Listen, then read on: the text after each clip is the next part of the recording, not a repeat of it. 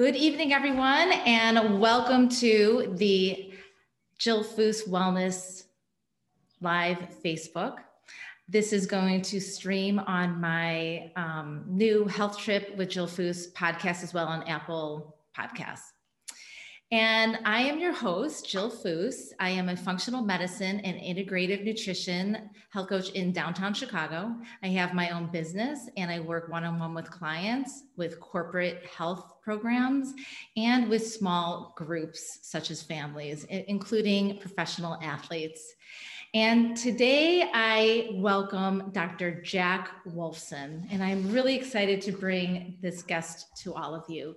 Dr. Jack Wolfson is a board-certified cardiologist and a fellow of the American College of Cardiology. He began his education in cardiology at the footsteps of his father, who was the first osteopathic resident in the Cleveland Clinic. Dr. Jack attended the University of Illinois for his undergraduate degree and then spent 4 years at the Chicago College of Osteopathic Medicine for his Doctor of Osteopathic degree. He then had a 3-year internal medicine residency followed by a 3-year cardiology fellowship at Lutheran General Hospital in Park Ridge, Illinois, serving as chief fellow in his final year. He's been named one of America's top functional medicine doctors and is a 5-time winner of the Natural Choice Awards as a holistic MD. Dr. Wolfson's work has been covered by more than 100 media outlets, including NBC, CNN, and the Washington Post. He is a natural cardiologist called upon by doctors and people travel from all over the globe for his natural heart health treatment and advice. He left Chi-Town and relocated to Arizona, where he was a partner in Arizona's largest cardiology practice. He then opened his own practice, the Wolfson Integrative Cardiology, and was chairman of the Department of Medicine and director of cardiac rehabilitation at Paradise Valley Hospital in Arizona. As a trusted leader in the heart health and natural heart health space, Dr. Jack has taught more than 10,000 physicians his natural heart health best practices. His book, The Paleocardiologist, The Natural Way to Heart Health, was an Amazon #1 bestseller. He continues to lecture about natural healthy living without big pharma pills and invasive procedures. He is a fellow of the American College of Cardiology, a member of the American Association of Physicians and Surgeons, member of the American Academy of Anti-Aging, a member of Arizona Osteopathic Medical Association. Dr. Wolfson and his wife have 4 children and are committed to making the world a better place to live. Welcome, Dr. Jack. Thank you so much, Jill, for the long-winded intro. Makes me seem pretty old when I think about all the things that I've done in my career. But again, I'm thrilled to be on with you to share some heart health information to all of your listeners and to whoever else is listening going forward. So thank you. Oh, well, thank you. I'm so honored to have you here and help my listeners really understand things like saturated fats, cholesterol, and heart health. But before we begin, I do want to just do a little bit of a medical disclaimer that while Dr. Jack is actually a medical doctor and I am not, today our conversation is strictly here for informational and educational purposes. At the end of the podcast, I absolutely will give you Dr. Jack's contact information, social media handles, and I know, I believe you're still doing Zoom consultations, correct? I do Zoom and I also do in person. I'm in Arizona right now. Okay. Just finished up, again, a week and a half of back-to-back new consultations. So we try and offer people the best of all worlds. And we've been doing Zoom for quite a while. So it's pretty second nature. That's right. So we all know someone who's been affected by heart disease. It seems like an obvious consequence to living a really unhealthy lifestyle. But what about all of those people out there who are doing the best they can and kind of hitting those sweet spots, such as sound sleep and exercise every day and, keeping a healthy diet and managing their stress on a daily basis? What about those people? Like, why are they getting heart disease? Why is this interfering with that? So it leads me to believe that it's not just about lifestyle. It could be a little bit deeper. So here are just some current stats from the CDC before we dive in. Heart disease is still the leading cause of death for men, women, and people of most racial and ethnic groups in the US. One person dies every 36 seconds in the US from cardiovascular disease. And in the US, someone has a heart attack every 40 seconds. 100,000 Americans die from heart disease every year. That's 1 in every 4 people. Heart disease costs of the United States is about $220 billion a year. And that includes healthcare services, medicine, and lost productivity due to death. So in women in heart disease, that's like a whole nother section. Heart disease is the leading cause of death for women in the US. 1 in every 5 females die from cardiovascular disease. About 1 in 16 women aged 20 and older have a coronary heart disease, the most common type of heart disease. Risk factors include high blood pressure, hypertension, smoking, diabetes, overweight, obesity, unhealthy diet, physically inactive, excessive alcohol use. So there's also additional risk factors for women going through menopause, which is just really crazy to me. So Dr. Jack, these are just astonishing numbers. There's so much confusion and conflicting information out there that's just downright scary. The grocery trends are hitting an all-time high with engineered plant-based food sales, processed, packaged health food snacks loaded with natural sugars and rancid seed oils. People are leaving their doctor's offices feeling overwhelmed with a diagnosis, a prescription in hand, and depression with zero guidance on what to do next. So what gives? What's going on? Well, back to your point that you made earlier before, people often say, well, so-and-so had a heart attack and he was healthy. And, again, they would say he ate healthy, he lived healthy. He, again, did all those things you talk about. But again, I think that when someone like you and I would take a history from that person, I think we would uncover a lot of behaviors that truly are not healthy. So when someone says, oh, they ate healthy, well, really, let's dive into exactly how they were eating. Let's dive into how they were sleeping. Let's dive into how they were getting, sunshine. For example, Bob Harper. Bob Harper was the actor on America's Biggest Loser, that television show. And on the outside, he looked like Iron Man. He looked super healthy. And then he has a massive heart attack. And everyone's like, oh my God, Bob Harper from America's Biggest Loser. He's physically fit and he exercises. He had a massive heart attack, therefore anybody could. But I would say, listen, I don't know exactly, for example, I don't know, I personally don't know Bob Harper at all or any of his history, but I would say, Bob Harper, I don't know how he ate. I don't know how he slept. I don't know the amount of stress he was under. I don't know how much sunshine he got as a TV personality in front of the camera living in New York all day long. I would surmise he did not get much sunshine. Again, I don't know what kind of testing he had done prior. We do know that he was not tested, or it was new to him, a factor called LP little a, which it markedly increases cardiovascular risk. So he's been a big proponent of getting that test. So again, whenever someone says that they had an event, they were healthy, I would question them and do a deep dive. Things like their environment, how often they were organic, what kind of mattress they slept on, were they exposed to mold, environmental mold. So what you and I do, Jill, again, is we go so in depth and we always find chinks in the armor on why somebody suffered from an event. And that is why testing is of paramount importance to determine people's actual risk factors, advanced lipids, advanced markers of inflammation. We need to do a deep dive on people before they have an event. Absolutely. I totally agree on the deep dive. So many times clients come to me and I ask to see their blood work. And if it's from a traditional doctor, it's just the bare basics. It's the bare bones. It doesn't really give the full picture. And as you know, traditional doctors and functional medicine doctors look at ranges, normal versus optimal, a little bit differently. So I want to talk about blood work a little bit further down the path, but I want to start somewhere in the past. During our ancestral days, we ate meat, we ate fat. from meat, saturated fats. So where did this start? When did this start that saturated fats got such a bad rap?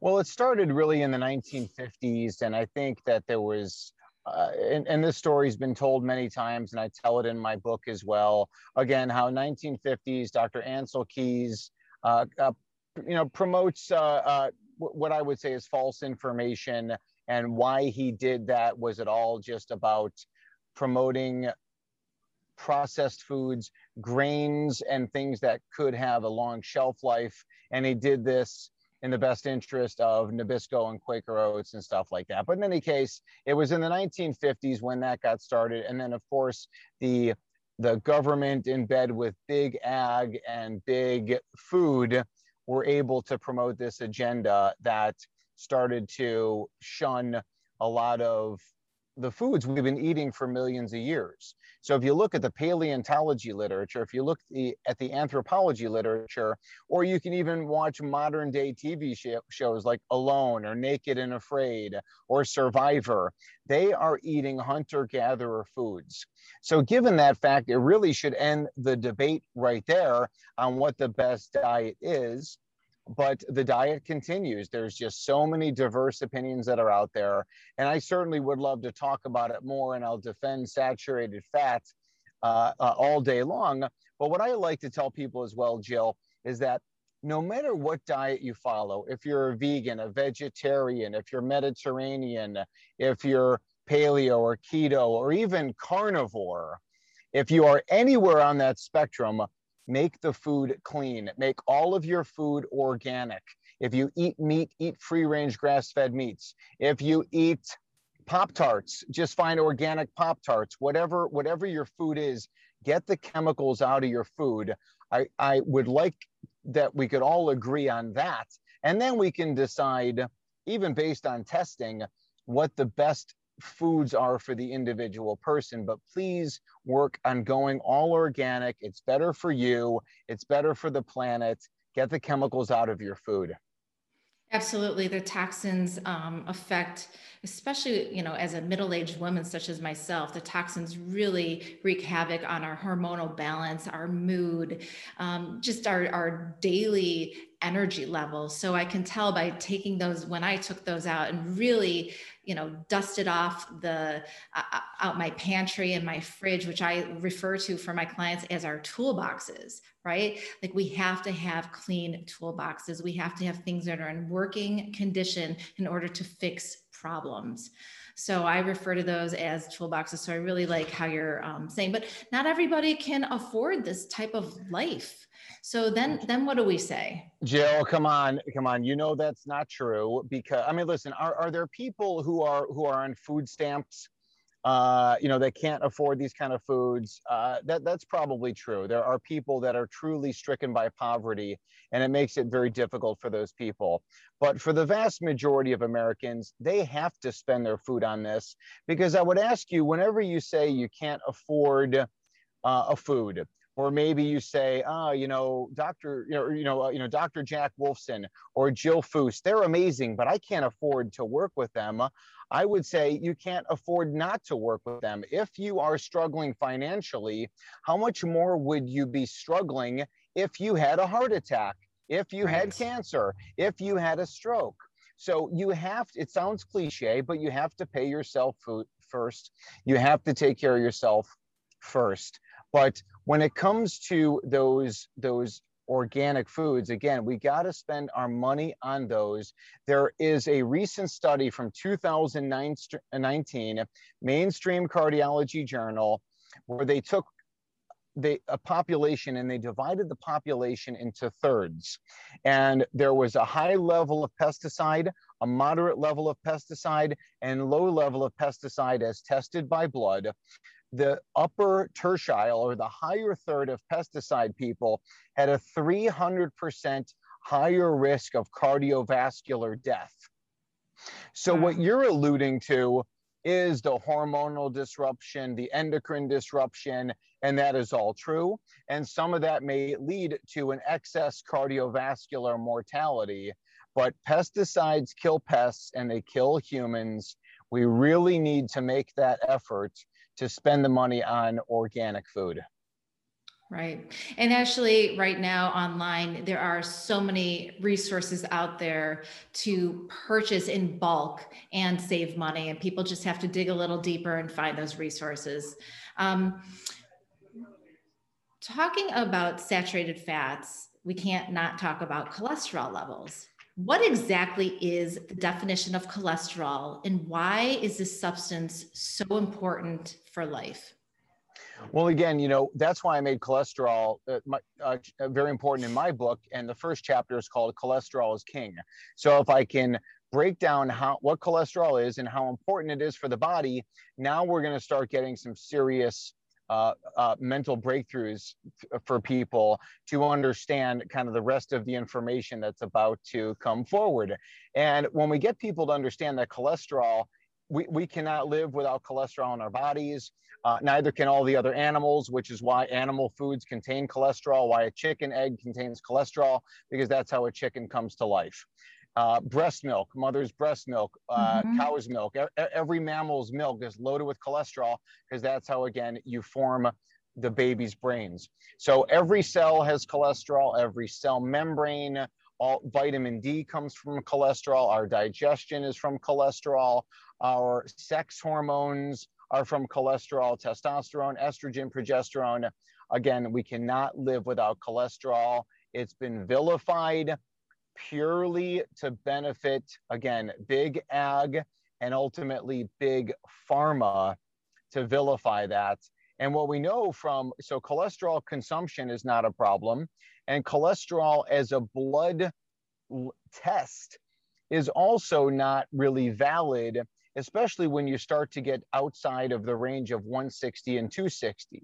Total cholesterol above 260, increased risk of dying. Total cholesterol below 160, higher risk of dying.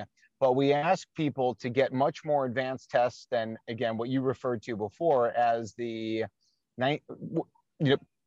basic tests. I refer to those as the 1970s tests, the tests that the doctors have been running since the 1970s that are just totally antiquated. And Yes. if we can go to advanced lipoprotein analysis, the most important cholesterol risk factor that we need to test everybody for, and if you're listening, you need to get it tested, and I'm sure, Jill, you test your clients, I certainly do, is the apolipoprotein B to apolipoprotein A ratio. 2004, Dr. Salim Youssef came up with that ratio, and the studies showing that that is the single most predictive cholesterol marker. Now, markers of inflammation are infinitely more important than cholesterol markers, but again, as it pertains to cholesterol and lipids, it's that ratio ApoB, ApoA. And can you explain to the listeners why particle size is so important, and why just looking at HDL and LDLs is not as relevant as it once was? Certainly, I would love to. Like, I get to geek out on this stuff. I could talk about this all day, right? But I'll cut right to the chase, with your people. Yep. Is that when it comes to, LDL and HDL, they've been labeled by pharmaceutical companies in bed with the brainwashed medical doctors. And I say that because I was that until I escaped. But there's no such thing as LDL is the bad cholesterol and HDL is the good. Why would we as humans and all animals and all mammals have LDL particles? Is it because the body wants to kill us? No, it's not. It's not the bad.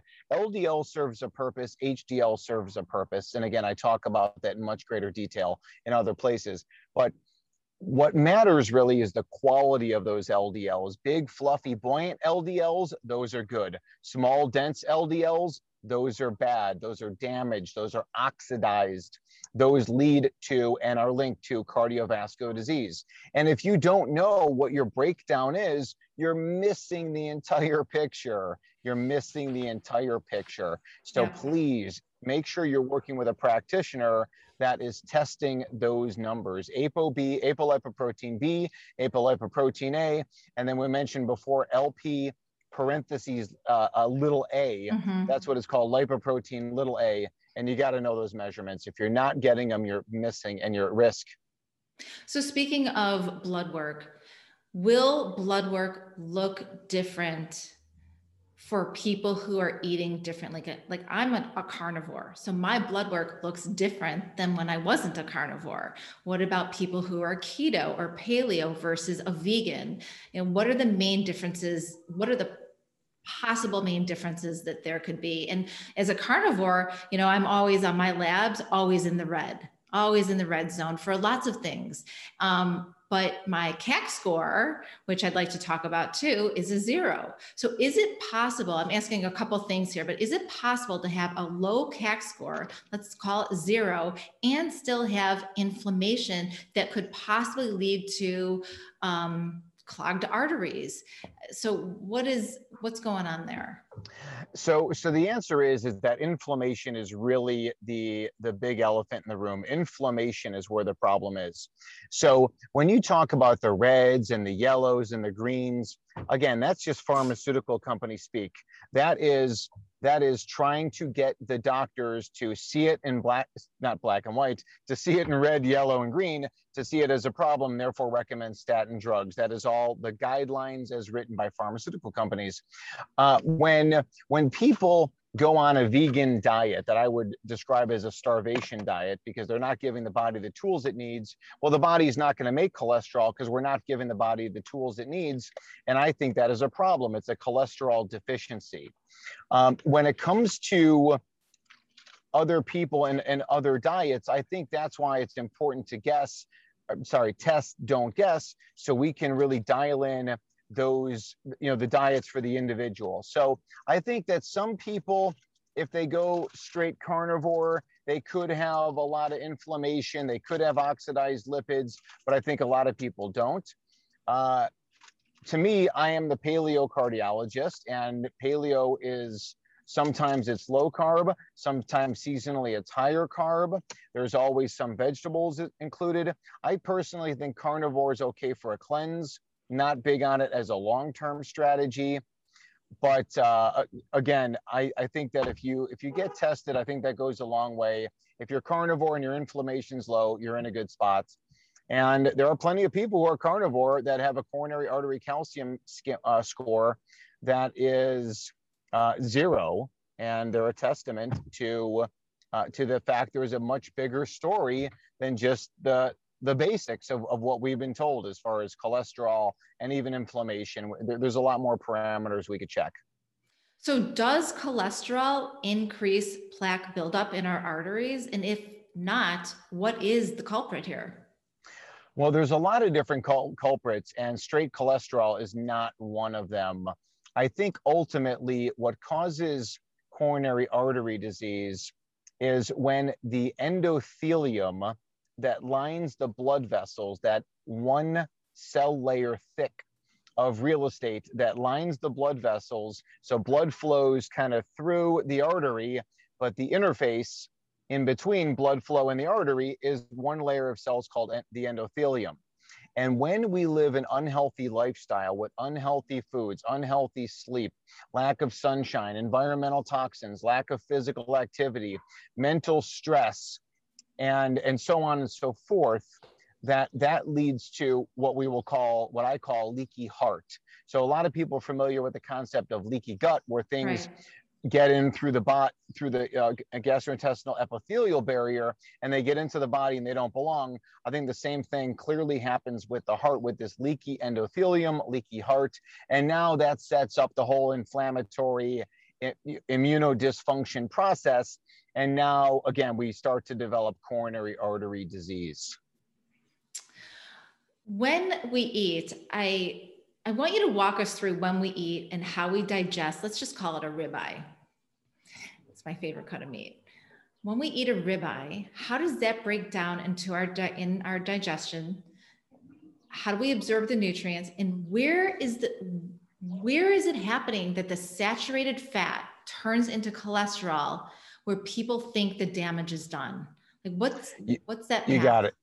And first of all, let me say, once again, I am a Chicago guy for 31 years as a Chicago guy. And when I left Chicago to move to Arizona, everybody said, what do you miss about Chicago? And I'd say, well, I've got some family and I've got some friends, but I miss the food, right? I miss the deep dish pizza, Italian beef sandwiches, hot dogs, and stuff like that. And then, at the age of 35, when I met my wife and she converted me from a hospital-based cardiologist to a natural holistic cardiologist, and that's a whole long story again that I tell in the book. But I no longer ate those foods. And I feel that for those people who are listening, that anybody can move on from those items. And again, think about that as part of your history. Think about those type of foods as things you've had in the past. You've been there, done that. You've had all of those experiences. Now is the time to live. Jill, you've got 5 kids. I've got 4 kids. We want to be around to watch our kids get married, and we want, grandchildren and so on and so forth. This is the only way we're going to achieve that. We are not going to achieve that in the pharmaceutical pill-based model. It is a failure, and it's not going to work. To answer your question, I happen to prefer a grass-fed burger, by the way, just a plain old burger, with vegetables, occasionally some organic French fries cooked up in some duck fat, something like that. I will say this in case I forget, that seafood is the healthiest food on the planet. And if you're carnivore, keto, paleo, whatever, please eat seafood. If you're vegan, please eat seafood. There is nothing healthier than seafood. But again, to answer your question, when the body takes in food as fuel, whether it's saturated fat or anything else, the food is digested, it's brought in through the portal vein up into the liver, and now the liver starts packaging up that food as fuel to be delivered to the rest of the body. And a lot of it is packaged up inside of LDLs, and those LDLs leave the liver to deliver food to the cells where it is needed. So the LDL is kind of like that big old bus that is packed full of passengers, leaves the liver, goes to the rest of the body to give the body the fuel it needs to get the job done. And saturated fat has been shown in multiple studies to be not linked to cardiovascular or overall disease. And in fact, the American Journal of Clinical Nutrition did a study on 350,000 patients, and they found no link to coronary artery disease. And multiple studies show that saturated fat actually can improve HDL and can improve lipid ratios. And finally, kind of the poster child for saturated fat is the coconut. And so many times in our medical training, we told people not to eat coconuts because of its saturated fat content, although we got no nutritional training whatsoever. We got absolutely, positively zero. And that is well known that even at Harvard Medical School, they get a very small, scant amount of nutritional training for obvious reasons. They get training in pharmaceuticals and surgeries. But the islands in the South Pacific, over 50% of their diet is coconut based. Coconut meat, coconut water, coconut oil, coconut flakes, whatever it may be.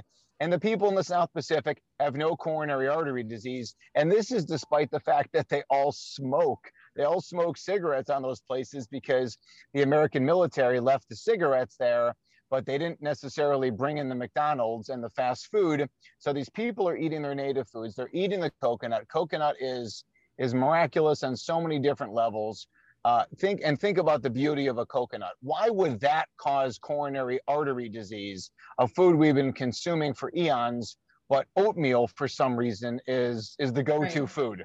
Right. That's really interesting you say that. I have printed out here from the American Heart Association, their page on how can I improve my cholesterol? What should I eat? Here's just a couple things they say.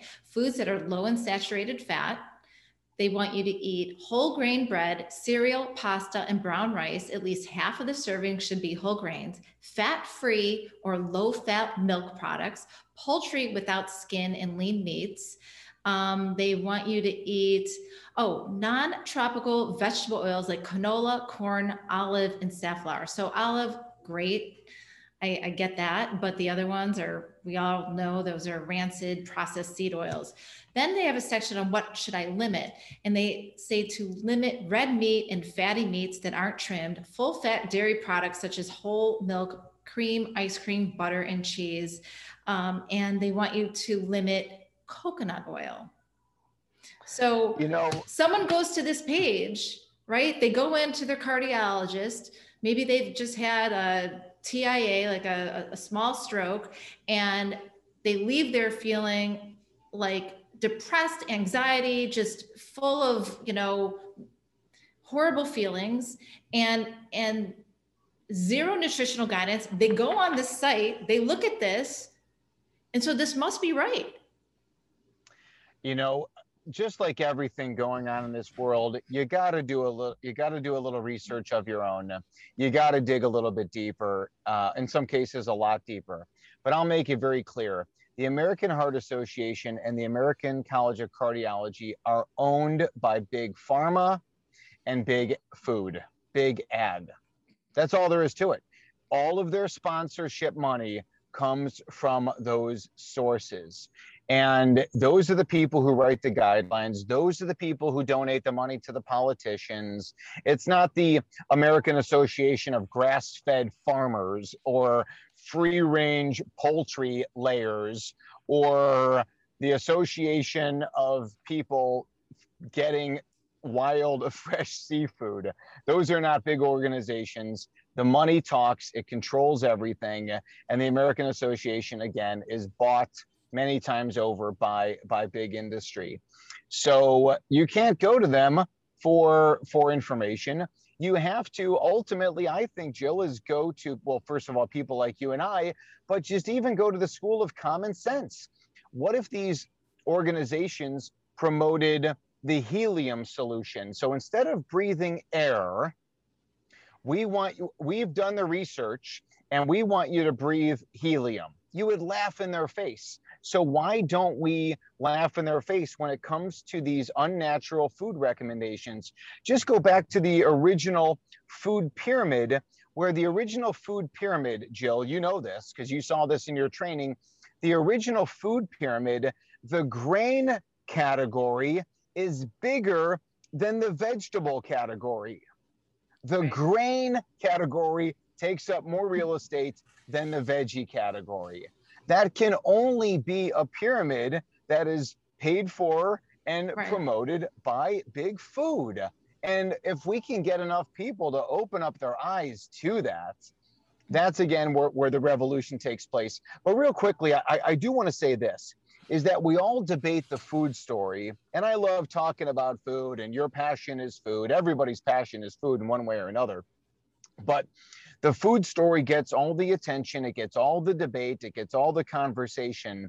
But I want everyone to know that the food story is no more important than the sleep story, the sunshine story, the stress story, the I guess I would call it sexual activity, or yeah, something like that. So the idea, because I wanted to throw in another S, where it's like sleep, sunshine, seafood, stress. And I want to throw in, I can't say physical activity, so it's kind of like sexercise. So again, being sexually active and physically active, rolling all of that kind of thing into the mix, that's the ultimate health strategies. And then you've got all of these environmental toxins and pollutants and chemicals that really need to be addressed, because all of those lead to that endothelial dysfunction that we talked about. They lead to inflammation. They are markedly linked to the risk of everything bad, no matter what your health condition is. I promise you, air pollution is linked to it, and these pesticides are linked to it, and environmental molds are linked to it. But because the doctors are not trained in that language, they're only trained in the pill model, you're not going to hear it unless you go outside of the mainstream. Absolutely. Talking about sunshine, I know you're really big on vitamin D and sunshine. Let's talk about that for a second.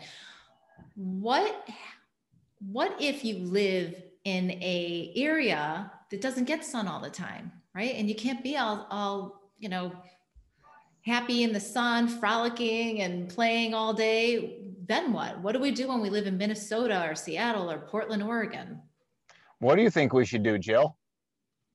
I think we should supplement with vitamin D, high quality vitamin D. And I think Okay. I think we absolutely need to eat well. I think that eating will help support that. I know that vitamin D is saturated in meat-based, animal-based foods, and that's going to help keep your levels high. Okay, so I think ultimately you are a Chicago denialist, and here is where I get to insult my hometown of Chicago. And like you said, Minnesota, Canada, I see patients from all of those places, talk to people from all those places with all kind of cardiovascular issues, atrial fibrillation, hypertension, previous heart attack, or even for preventive type stuff. Portland, Oregon, Seattle, Washington, Norway, Russia. I mean, again, like all over upstate New York. And my advice to those people is move. But what if you can't move? Your family's there, your job is there. Okay, my family, my job. Okay, so for every, and I get all that, obviously. For every 5 to 7 weeks, you're in the Chicago weather, again, to insult Chicago, as I love to do.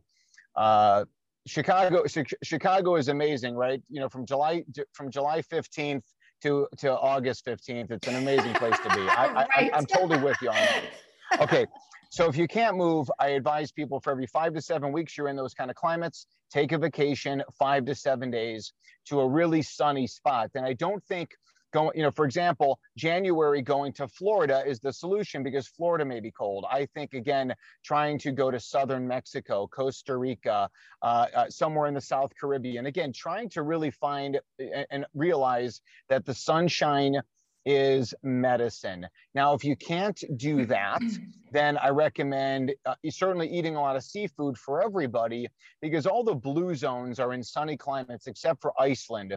And the Icelanders, they have a lot of health benefits because they're on a volcanic island, the water's incredible, but also because they eat a ton of seafood. They eat seafood all day long, every day. And as you mentioned, that's a great source of vitamin D. The sun, by the way, provides so much more benefits than just the vitamin D, including lowering cholesterol, by the way. The sun hits cholesterol in the skin and converts it into vitamin D, which is how we reduce cholesterol naturally and appropriately. And then I'm also a big fan of vitamin D lamps. So vitamin D lamps give you UVA, UVB rays. It's essentially harnessing the power of the sun to create vitamin D and nitric oxide and melatonin in our body. It does a lot of things there. So vitamin D supplements, I think, have a role in a narrow window in the winter time, but I personally prefer all those other strategies first. Oh, absolutely. But if you're going to take vitamin D, what is the best form of vitamin D to take? Well, you know, certainly you want to take, you know, a vitamin D that is something that is, you know, going to come in because it's a fat soluble vitamin. So it's going to come in some kind of a fat. So you want to make sure it's not some kind of soybean oil or something, you know, genetically modified. Right. The vitamin D supplement that we have on our website, it's in sesame seed oil. But, you know, it certainly has importance as far as the quality of the vitamin D, but anybody, and you, I know, point this out to your clients and to your listeners, anybody who's on vitamin D, they must be on vitamin K, because it is the vitamin K, specifically K2, that keeps the calcium in the bones and out of the arteries. And actually, there's a lot of data that says that vitamin K2 leads to coronary plaque reversal, which is very exciting news as well. So do we want to wear sunscreen when we're in the sun? Well, you know, when us people from the northern suburbs of Chicago, when we went on spring break to South Florida and we got burnt, that was bad. So sunburn bad, sunshine good. We want to practice smart sun. We want to, you know, gradually build up our sun exposure. Remember this, Jill, you know this, and just for your listeners, what is your skin? Your skin is not just holding together a bag of bones. It's not just for aesthetics. Your skin is a solar panel. Your skin is specifically built and designed, and so are your eyes for that matter, to collect the energy from the sun and make good things happen. So we want to practice smart sun.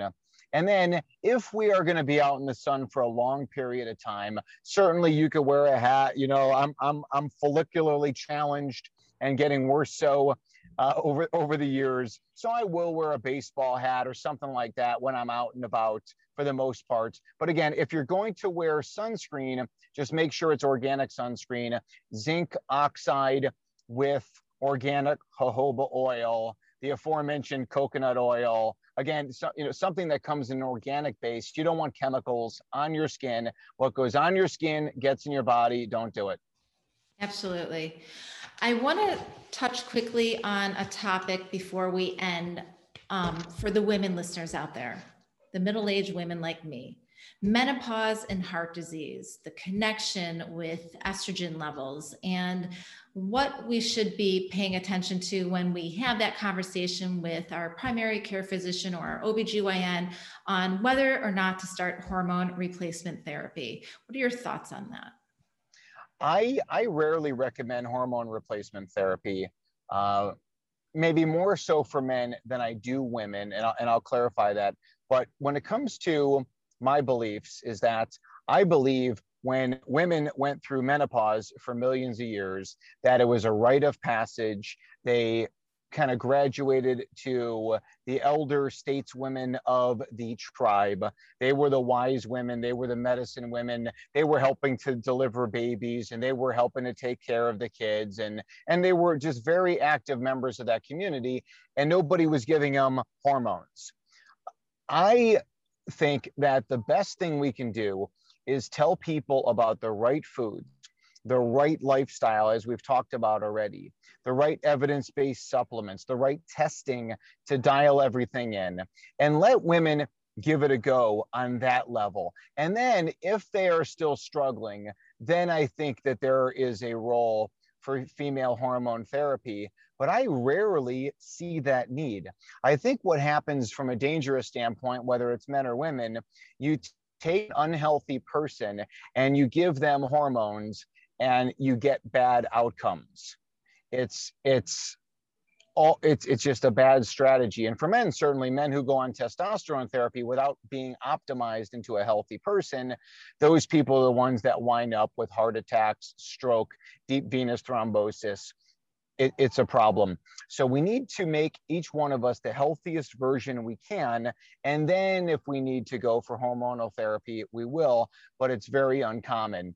And again, for men on testosterone, I will say this as a caveat. Of course, we got to measure estrogen levels and make sure their estrogen levels remain low and use supplements and or pharmaceutical to keep their estradiol levels low. But the other thing that men need to be cognizant about is that testosterone replacement can raise hemoglobin to very high levels. And that now makes your blood like sludge. And when you're pumping sludge, you're in trouble. You don't want to pump sludge. You want to pump nice, thin, naturally thin blood. But that's my 2 cents on that.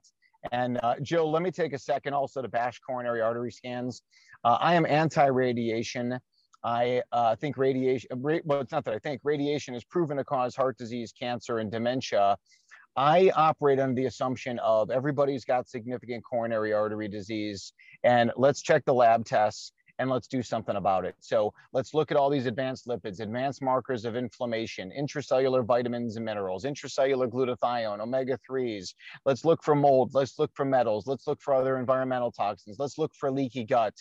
Let's look for homocysteine and test vitamin D, and let's test everything and avoid the coronary artery scan. I see plenty of people that have had a scan done already. I'm not here to admonish anybody who's done it in the past. I've never ordered one. I would never have one done on myself. That's just my take. Other people disagree. That's what makes the world go round, is that we can agree to disagree and we can move on. What do you say to someone who goes to a primary care physician who every year takes their blood, but it's not a deep dive. And they're just when, let's say someone out there is listening to this podcast and they go to their primary care physician, they say, well, I really want to do, X, Y, and Z and really do a deep dive. And their physician says, it's really not that necessary. What do you say to that person? I would say you're wasting your time. I would say this. I would sooner refer someone to Jill Foose than I would to the head of cardiology at Harvard Hospital, Mayo Hospital. I would put all the head of cardiologies from the best hospitals in the world, I'd put them all in a room. And I would still, many times over, refer someone over to Jill Foose without even thinking about it. So what I'm saying is that those are smart people. They're very, very, very obviously accomplished men and women. They have not been trained in prevention.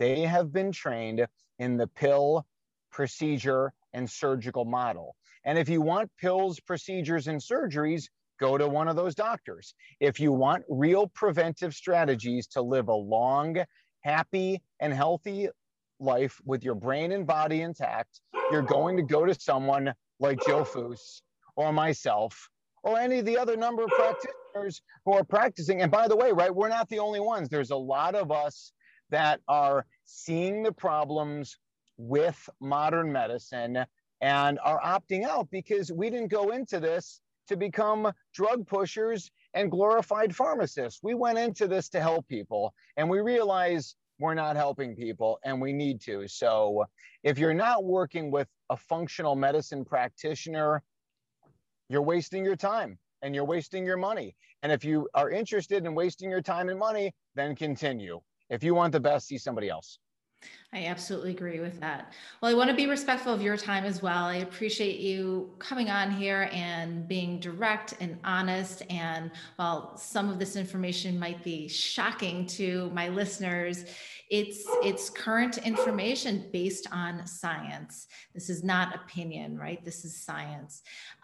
So thank you, Dr. Jack. I so appreciate your time and your expertise on this. I could talk another hour at least on more heart disease information. Where can the listeners find you? Well, I'm in a lot of different places. I would just invite anybody. My book is an Amazon bestseller. You can give it to Jeff Bezos and Amazon. I think they have enough money. You can get my book for free at freeheartbook.com. Again, that's freeheartbook.com. All you do is pay shipping and handling. We'll send you a copy of the book for free. That's a great place to start, reading my book and getting some of my information. Great. But, all we ask, Jill, is for people to have an open mind. It's just have an open mind, do some of your research, and realize that there are some other solutions that are out there. This is not the 1970s where you go to your medical doctor and it's my way or the highway. There's something that was invented in the early 1990s that most people have heard of, right? And it's called the internet. And you can go get some phenomenal information. My book has over 300 references to the medical literature. So what we're talking about is evidence-based. And frankly, a lot of what the medical doctors talk about is not evidence-based, or the evidence that they're providing is faulty. So seek other opinions and then make an educated decision for yourself and for your family. Yeah, absolutely. We all show up at our doctor's offices with a story that's been in our family, a story that's been in our head, a story we've created through experiences. And it's that story that has to be changed. And can sometimes be a shocking and hard conversation, but I agree, come with an open mind. And know your why. I think it's very important. We didn't talk about that earlier, but always know your why to why you need to change your lifestyle. Is it a cardiac event? Is it you're having a grandchild and you can't bend over and tie your shoes? So how on earth are you going to be, having fun with this baby growing up? What's your why? So important before you go and see a physician. So again, Dr. Jack, thank you so much. Enjoy the beautiful sunshine where you are. We had a little bit of snow here in Chi-Town, so you're missing nothing. And I will eat a steak for you this weekend and think of you as and I'll have, I'm going to have surf and turf. How about that? Yes, again, like that seafood story is so critical. But Yes. let me say one thing real quick, Jill, because I don't want to forget this, is that people, as you know, they love to blame everything on family history. Well, my dad had this, my mom had this. Family history means nothing because, as you know, it's all about the concept of epigenetics, how the environment affects your genes. Yes. Our genes are just about perfect, right? We've been on this planet for a long time. We can see and hear and run and jump, and we can make babies. We can do some extraordinary things of which we can barely even understand of what the human body is capable of doing. Bad genetics does not play a role into that conversation. It's all about these man-made causes of disease, and that's what we need to fix. So please don't blame your genetics. There's always a solution holistically for you, always. Well, thank you again. Enjoy those kids, enjoy your sunshine. And for everyone listening, I will put under the notes the link to the free copy of Dr. Jack's book, as well as all of his social media handles and his website information. So if you are interested in scheduling a one-on-one consultation or flying out to Arizona to see him, you will have his information. So thank you again for joining the Health Trip Podcast with Jill Foose. And until next time.